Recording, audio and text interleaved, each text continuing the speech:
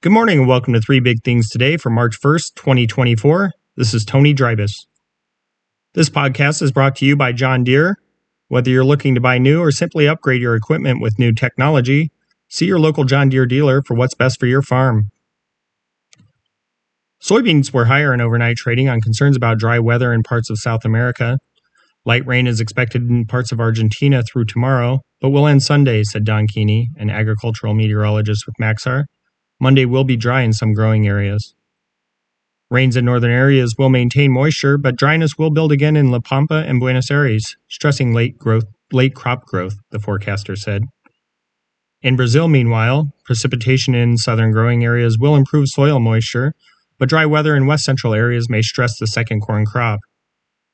Still, the dry weather will help producers harvest their soybeans, Keeney said. Wheat futures were little changed, underpinned by dry conditions in the U.S. Southern Plains. Red flag warnings and wind advisories have been issued for parts of Kansas and the Oklahoma and Texas panhandles, as extremely dry weather has dominated the region for the past few days. Fires have burned more than 1 million acres north of Amarillo, Texas. Elevated fire conditions are expected in the panhandle all weekend. Texas Governor Greg Abbott has declared a disaster declaration for 60 counties in the area and may add more if warranted. Soybean futures for May delivery rose 8.5 cents to $11.49 a bushel overnight on the Chicago Board of Trade. Soy meal added $2.20 to $331.40 a short ton, and soy oil gained 0.37 cents to 45.58 cents a pound. Corn futures were up 3.4 cents to $4.30 a bushel. Wheat futures for May delivery fell 1 cent to $5.74 a bushel, and Kansas City futures fell 3 cents to $5.84 a bushel. Grain and bean sales to overseas buyers rose week to week, according to data from the USDA. Export sales of corn in the week through February 22nd were reported at 1.08 million metric tons, up 32% from the previous week, but down 5% from the prior 4-week average. Mexico was the big buyer at 423,700 tons, followed by Japan at 326,800 tons, and Colombia at 153,200 tons. South Korea was in for 133,900 tons, and Venezuela purchased 30,000 tons.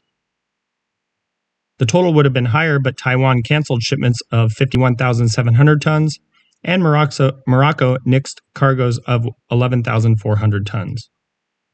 Exports for the week came in at 1.22 million tons, up 19% week to week. Wheat sales jumped 40% week to week and 2% from the average to 327,300 metric tons.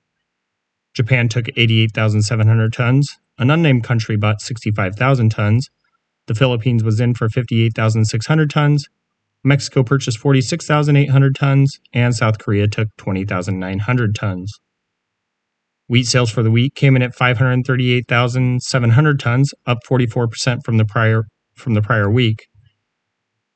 Soybean sales totaled 159,700 metric tons, up from a marketing year low of 55,900 tons the previous week. That's still down 30% from the average. China bought 154,800 tons.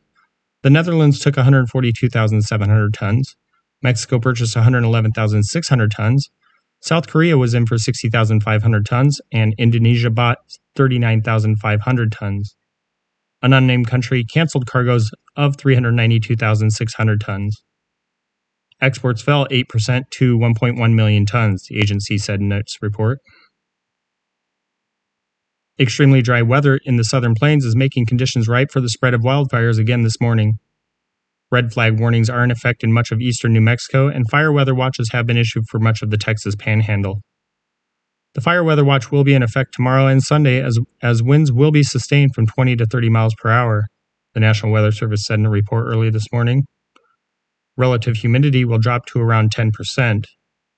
Fires will spread quickly and outdoor burning is discouraged. Red flag warnings also have been issued in north central Nebraska. Winds will blow from 10 to 20 miles per hour and gust up to 35 miles per hour, the agency said. Humidity will fall as low as 15%. Any fires will be capable of spreading rapidly and be difficult to control, the National Weather Service said.